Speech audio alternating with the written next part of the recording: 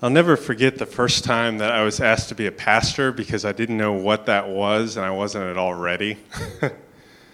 You see, I'd knocked out a year of theology classes. In fact, I'd even had several years of ministry work under my belt, doing some of the things that you'd imagine a pastor would do. You talk about the Bible, you speak to God in public.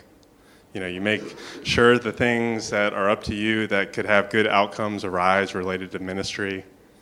And you always try not to embarrass Jesus in front of non-Christians. Like, that's what pastors should be doing, right? The basics. But in the summer of 2009, I had just finished a year of seminary, and I was sent to a couple of rural United Methodist congregations just north of here. And about a week in, the pastor informed me that he and his family were headed out of the country for 2 weeks. They were going to Germany. And I'd be on call to preach my first couple of sermons to those poor people. And if anything went wrong, they'd have my number. That's what he said. You'll preach, you'll do the liturgy, which I didn't know the liturgy. If anything goes wrong, they have your number. We hadn't made it through Murphy's Law in any of my theology classes yet, so I wasn't really prepared when I got a call on my phone on the 4th of July weekend. It was a 4th of July cookout. I was wearing cutoff jeans and a tank top, as one does at these sorts of things. And I got the call that this octogenarian patriarch, like one of the most important 80-year-olds in this church, had just had a massive heart attack. But now he was apparently in stable-ish condition, but he would need a lot of surgeries. It wasn't that he didn't have any family around. Actually, most of the town, most of the church was his family in some way, right? But he needed a pastor at his bedside. It's a shame I was the only one available, right? So I spring into action. I meet him over at Duke, and I'm woefully unprepared, right? I offer kind of a series of polite jokes and small talk, anything to lighten the mood. I don't think it was conscious, but I think my main goal was to distract him from the fact that he might die, It only took a couple of minutes before this parishioner interrupted some comment, probably about the weather or about sparklers or about veggie burgers or something stupid. And he gently grabbed my arm, but he forcefully drew my eyes and he said, "Pastor, I don't need you to talk or joke. I simply need you to pray and to be with me." Simple enough. Pray, be present, be with. This is like the most school I got in 3 years of seminary and like many thousands of dollars.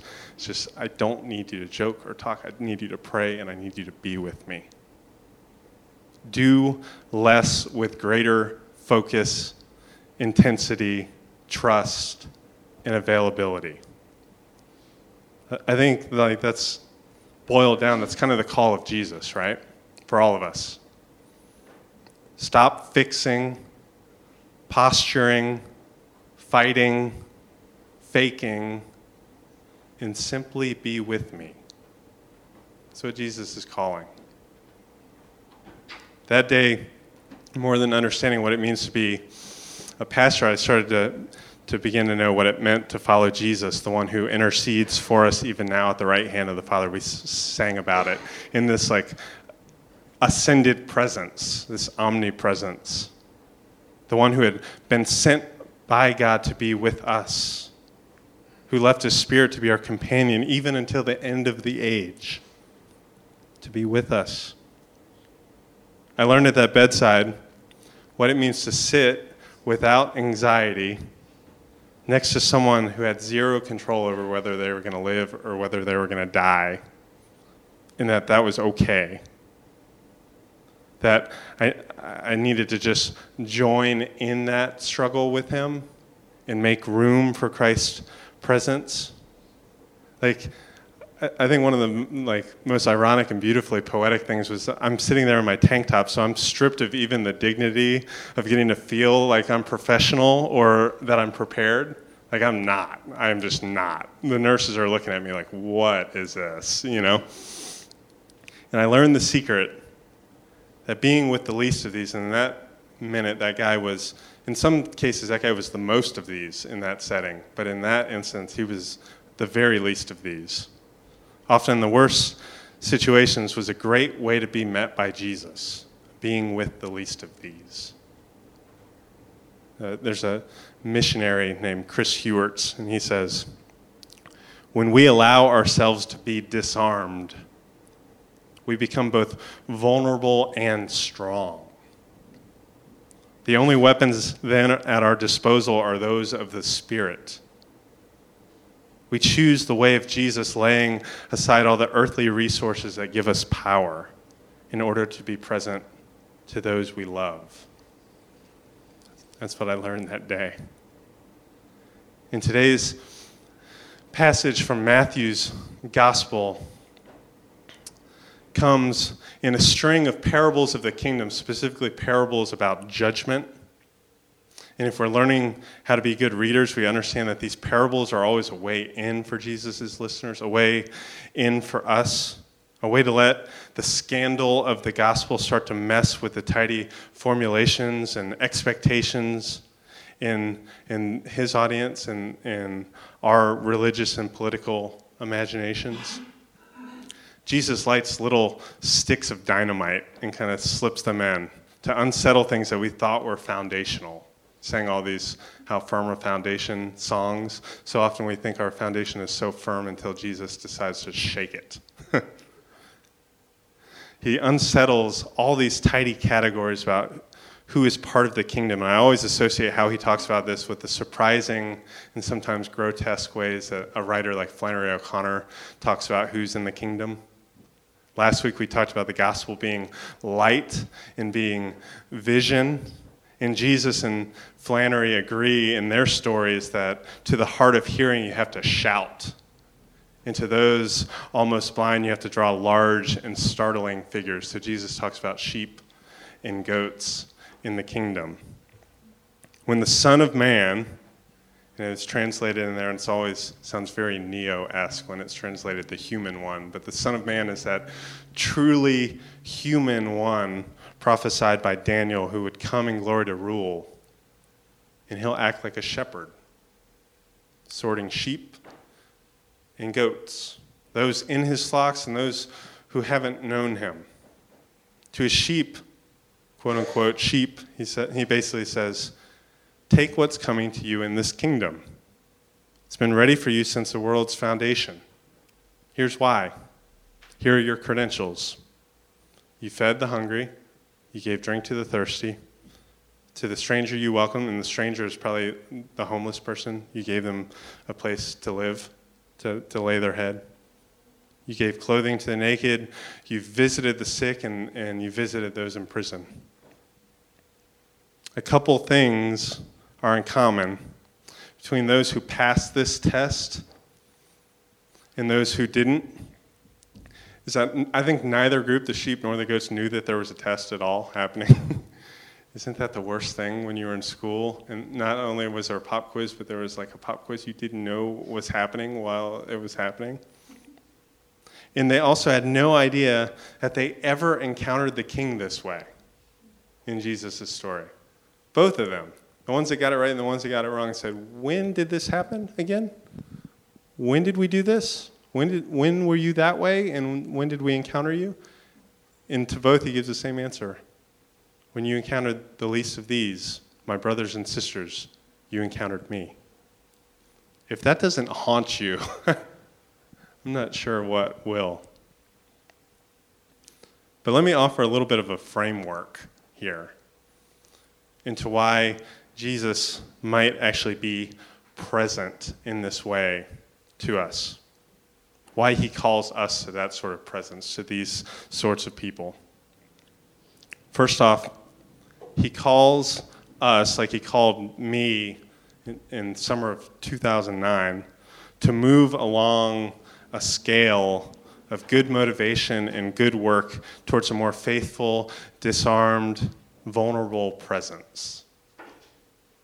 Like from merely doing good things to actually being the type of person who can sit with someone who's dying, sit with someone who is sick, sit with someone in prison, be with someone with all of these needs. So I'm borrowing some of the handles for these things from one of my teachers, Sam Wells. He talks about moving from working for, and I think that's a great thing with great allure. I think that's the thing that we're taught in school and taught by our parents, that we always want to be working for other people, for their good, for their benefit, for their health, for their well-being. It's a great thing. We do this when we go to the ballot box, and our purest motives might allow us to elect people who will work for the poor, the neglected of our society, those at the margins. The problem often, though, with working for is that it doesn't necessarily require much of us. It doesn't necessarily have to. It doesn't require a whole lot of our presence. Especially in a time that we're living where we have all this technology at our disposal, you can work for someone without ever meeting them, smelling them, hugging them, knowing them, being face-to-face with them. In fact, sometimes working for someone can go drastically wrong because it reinforces relationships of dependency and hierarchies. If it's always the same person giving and always the same person receiving, it doesn't create a whole lot of opportunity to make friends, let alone family. It doesn't create a whole lot of mutual respect or learning. It doesn't create some of those like TNT moments that Jesus often tries to create, where surprising things happen and explosive things to our imaginations and expectations happen. So then we shift from working for to maybe being for. And this, again, these are not bad categories, guys. Like being an advocate for someone, being someone who hopes great things, even hopes all the right things, is not a bad thing. In our gospel parable, this would mean being a theoretical proponent for food and drink for all, being someone for affordable housing and accessible clothing for everyone. Maybe you're for health care and prison reform in this parable. Like imagine that a sheep or a goat, like I'm for health care reform, right? Again, these are real goods, things we should be unequivocally for. But how much does merely being for them require of us? I'm sure both of these groups were for all of these things, at least hypothetically, but being for can sometimes be far too abstract. And when things become abstract, they can reap dangerous consequences. So then we make this move from working for and being for to maybe working with. And good missionaries know about this strategy, that you work with people. You develop cooperation and relationship. I'll tell you what, this takes so much more patience than merely working for someone, to work with them. It also requires so much more presence to work with someone. I mean, have you ever tried to bake with a 5-year-old? Has anyone ever tried to work with a 5-year-old around ingredients? I see those hands, right? I mean, sure, I could work for her and probably create a better product in a shorter amount of time with significantly less stress and mess that might be qualitatively and quantitatively better for her.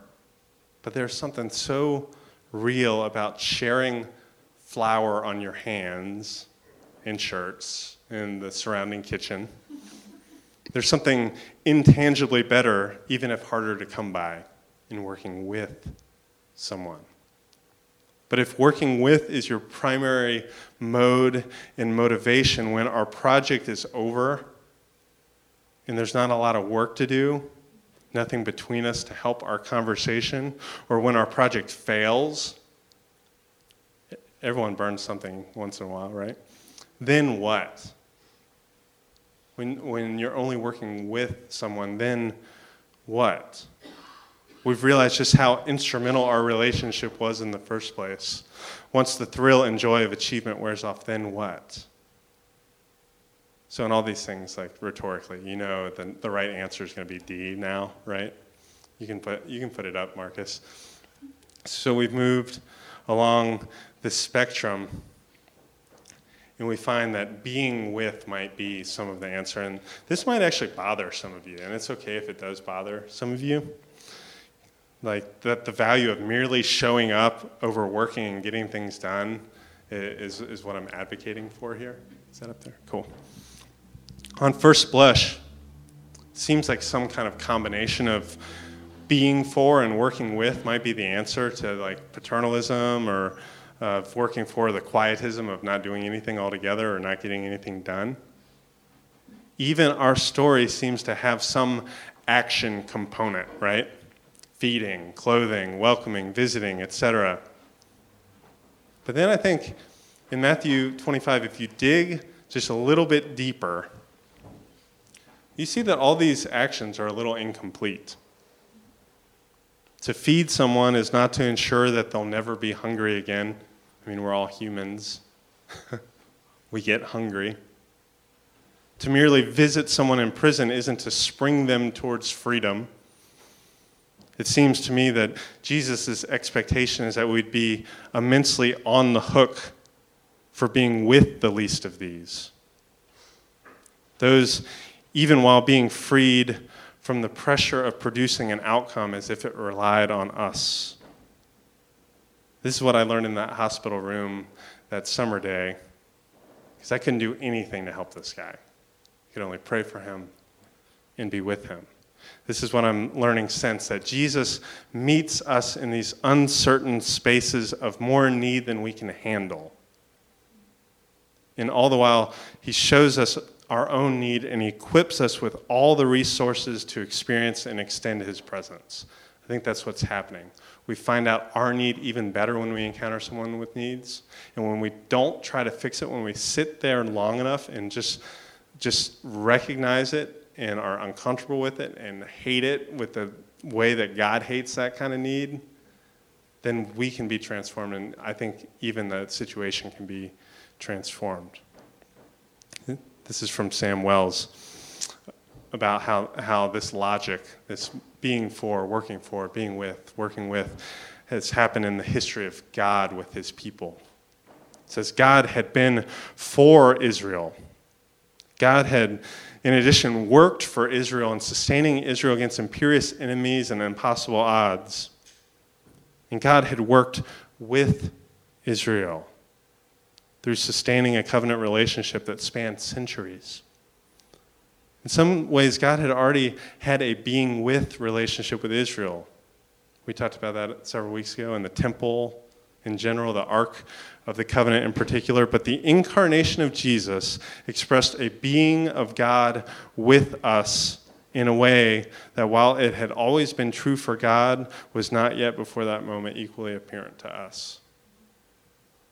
The incarnation marks the moment when God's mode of presence moves definitively from being for us to being with us. So that's my number one reason for being with as the winner here, is because that's what God does. And we should go and do likewise. This is a radical call towards gentleness, unguardedness, nonviolence, patience, trust. These are things that we don't normally have just stacks of laying around that we're not using, right? So if we're going to go and we're going to do that, we're going to rely on God to give us what we need. This is a massive call for us, and this is really hard, especially for young families, because you don't have wide margins to deal with. But this is a massive call towards a bunch of inefficient relationships, which we don't have anything to do other than focus on being wholly present to someone else in need, with as much expectation for our own transformation as for theirs. Our transformation is bound up in their transformation. It's only as a mere It's only a mere chapter later in Matthew's gospel that Jesus receives this lavishly costly gift of this perfume box at his feet, and his disciples are scandalized at all the waste of this. And Jesus says, "You will always have the poor with you, but you won't always have me." Isn't that a beautiful extension of this logic?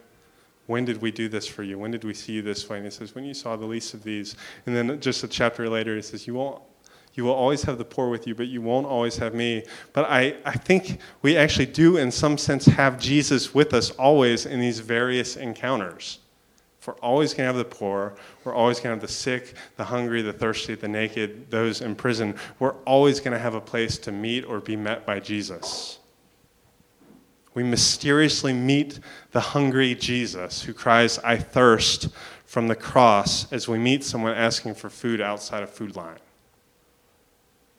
We're met by Jesus, whose pregnant mother and adoptive father had doors slammed on them as they looked for a place to stay. When we encounter a family looking for extended stay because they couldn't pay rent and they're 2 months behind and they got kicked out. We might meet the Holy Family there. We might. We might not. We might. If you hang out at Goodwill in the clothing racks, you might meet someone who will vicariously show you the Jesus whose garments were sold with a game of dice at the foot of the cross, right? Or make your way to Butner or the lockup downtown, and you hear stories that dovetail with Jesus' kangaroo court trial towards his execution for our salvation. It's these encounters that we might find Jesus. It's in these encounters that we might be saved, that we might be given the kingdom.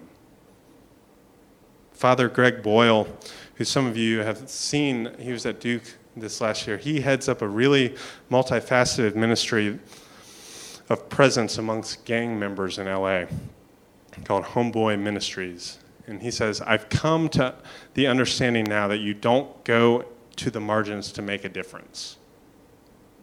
You go to the margins so the folks at the margins make you different. That's our commission there. So I want to close with a poem. I'll ask Marcus to put up the last couple stanzas, but to wait till we get there so you don't spoil things. But this poem I found this week is a beautiful poem of hardship and presence and hope and healing and hospitality. And it's a sort of presence and being with that is so hard to come by, and it describes it in such a beautiful way. I hope you guys will be motivated and encouraged by it. This is by Jan Richardson, and the poem is called "The Blessing for the World When the World is Ending." A blessing for when the world is ending.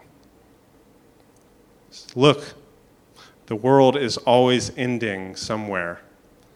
Somewhere the sun has come crashing down. Somewhere it has gone completely dark.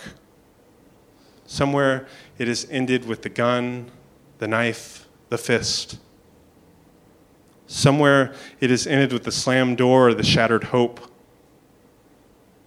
Somewhere it has ended with the utter quiet that follows the news from the phone, the television, the hospital room. Somewhere it has ended with a tenderness that will break your heart. But listen, this blessing means to be anything but morose. It has not come to cause despair.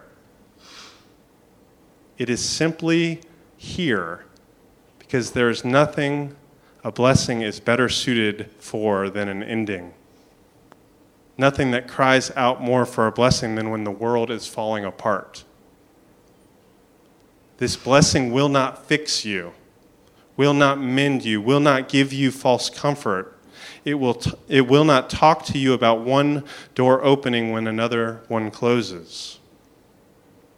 It will simply sit itself beside you among the shards and gently turn your face towards the direction from which the light will come, gathering itself about you as the world begins again.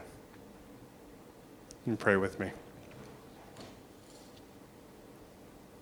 And Father, it's this hope that we have for healing and transformation, for light in darkness, and a new world forming where this old world is crashing down, cracking, and crumbling under the weight of sin and death. But you bring about a new world, and it's not one that we have to make, not one that we have to bring about on our own timeline or with our own power, but that you've already started and made possible through Jesus, so that our call is just to show up and to stay and to listen and to give what we have, because that's going to be more than enough, and we trust you for it. Lord, help these friends and these partners in ministry grow in their patience and capacity to just sit amongst the shards in the people's lives that you've already put them with, to help us be able to do that with each other. Help us experience you there, and even as we expect you there, to be surprised and to be excited and to be overjoyed and to tell others about how we met you in the face of someone that we'd never would have expected. We thank you for this good news. We pray all this in Jesus' name. Amen.